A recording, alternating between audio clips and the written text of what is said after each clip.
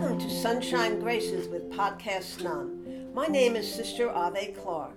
I am a Dominican sister from New York. I am happy you can join me today. Hello everybody. Today is Everyday Podcast None. Today we have a very special visitor, one of our sisters, Sister Pat Walsh. Hi Pat, how are you? Hello Ave, good to hear from you. And I am talking to Sister Pat from Bayside of Amityville, but I feel we're heart to heart. How do you feel, Pat? Heart to heart. There you got it. Well, I lived with Sister Pat Walsh many, many years ago, and I have happy memories of that, Pat. Oh, thank you, Ave. Me too. Now, we're going to begin today because Sister has a very special musical instrument. Pat, how old were you when you first started to play the violin? Well, I was about 8 or 9 years old when I was handed a violin and a bow and encouraged to play. I just plucked the strings, and only a long while later did I put the bow to the string, and it sounded awful. So between 9 years old and high school, I did some piano and voice, and when I was in high school at Dominican Commercial, I really studied the violin with Sister Jean Margaret Watson. Up to that time, I had gone through only one violin teacher who helped me read the music for some Irish songs, and the rest is history. Oh, there's a lot of history there. Well, can I ask you, why would you choose to learn the violin? Did you know other instruments too? Well, no, it was handed to me. It was put into my hands.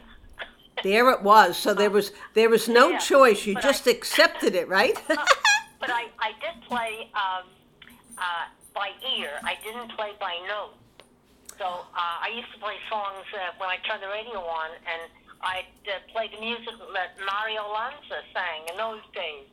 And that's how I got the orchestra in back of me. I had the music in my background. So I was playing along with Mario Lanza's voice. Whoa, wow. Sister Pat and Mary Alonzo, we have a good team here. Now, if somebody were to learn the violin, would they have to take a lot of lessons? Oh, yes. Lessons demand focus and determination in order to develop the gift. Mm-hmm. And it was at Manhattanville College when I met up with Rockfield Weinstock from the Manhattan School, whom I studied with for a few years. And yes, I had learned the notes by then. I had entered the convent by then, and I had some practicing done by then. And I learned a lot from Dr. Weinstock, and that's how I really went forward with the violin at that time, and I've been playing ever since. But I studied the clarinet and trumpet and piano while at Manhattanville. But the violin was my major instrument. Well, to me it sounds like the violin's become part of your heart, too. Now, Pat, What kind of violin do you have? Is there a name to it? Not really. It's about an inch thick, and it's an Italian violin. And it was given to me by a friend who outgrew it. In other words, was too old to play it. I guess the fingers were stiff and so on. And I had it appraised because I had no idea of the value. And the Colstein and Sons music store in Baldwin, Long Island, was the place I took it. And they said to me that it was in the 4 digits. It was worthy of attention. So I've kept it, and I've played it ever since. Now, is there some upkeep that you have to keep to a violin, Pat?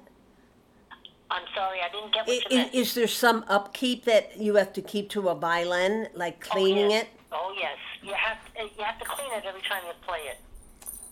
In other words, the strings are steel-bound gut, and they're called Pirastro. That's the company that makes them. And each string is very, very expensive.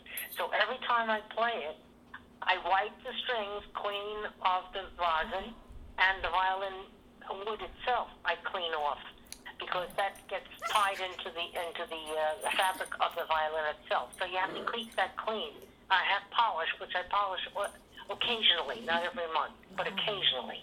And the bow as well, the wood on the bow I polish as well. Well, you play the violin at many community gatherings. How do you feel doing that, Pat? It is my honor to play for masses and funerals at the Mother House here in Amityville. I also enjoy playing at parties and gatherings when the sisters gather and we sing. Well, I know they get a lot of joy out of it. I know during this pandemic that we were able to watch live stream some of the funeral masses, and I would see you playing, Pat, and I would notice that you would do it with such devotion. So your violin and you have prayed together, too. Indeed. Now, Pat, is there some... reciprocal, yes. Would you be willing to play a song for us now? I would love to play When Irish Eyes Are Smiling, but before I do that, I want to thank you, Sister Ade, for the opportunity of playing for this podcast, through which I have shared my love and gift of music with all who have tuned in. All right, and now I will play When Irish Eyes Are Smiling. Oh, everybody listen with your heart now. All right.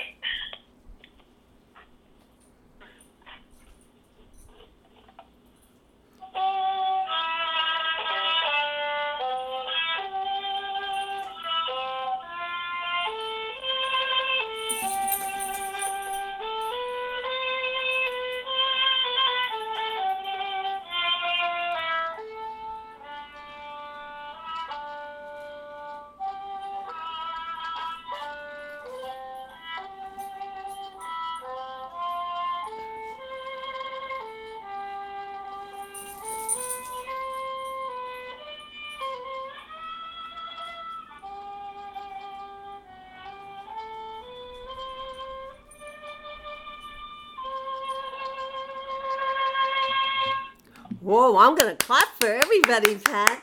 That was really great. You know, as you were playing, Pat, just the beautiful tune. And I would just like to ask you, Pat, if you don't mind sharing with people, about how many years have you been playing the violin? Oh, my goodness. I don't have a pencil. But anyhow, I started when I was about 8 or 9. And today I am 86. This lady, I want to tell you folks, she is a young voice, a wonderful spirit, and a caring heart. But what we also heard, Pat, you have a violin that prays with you. I want to thank you so much, and I'm going to clap once more. Thank you, Ave.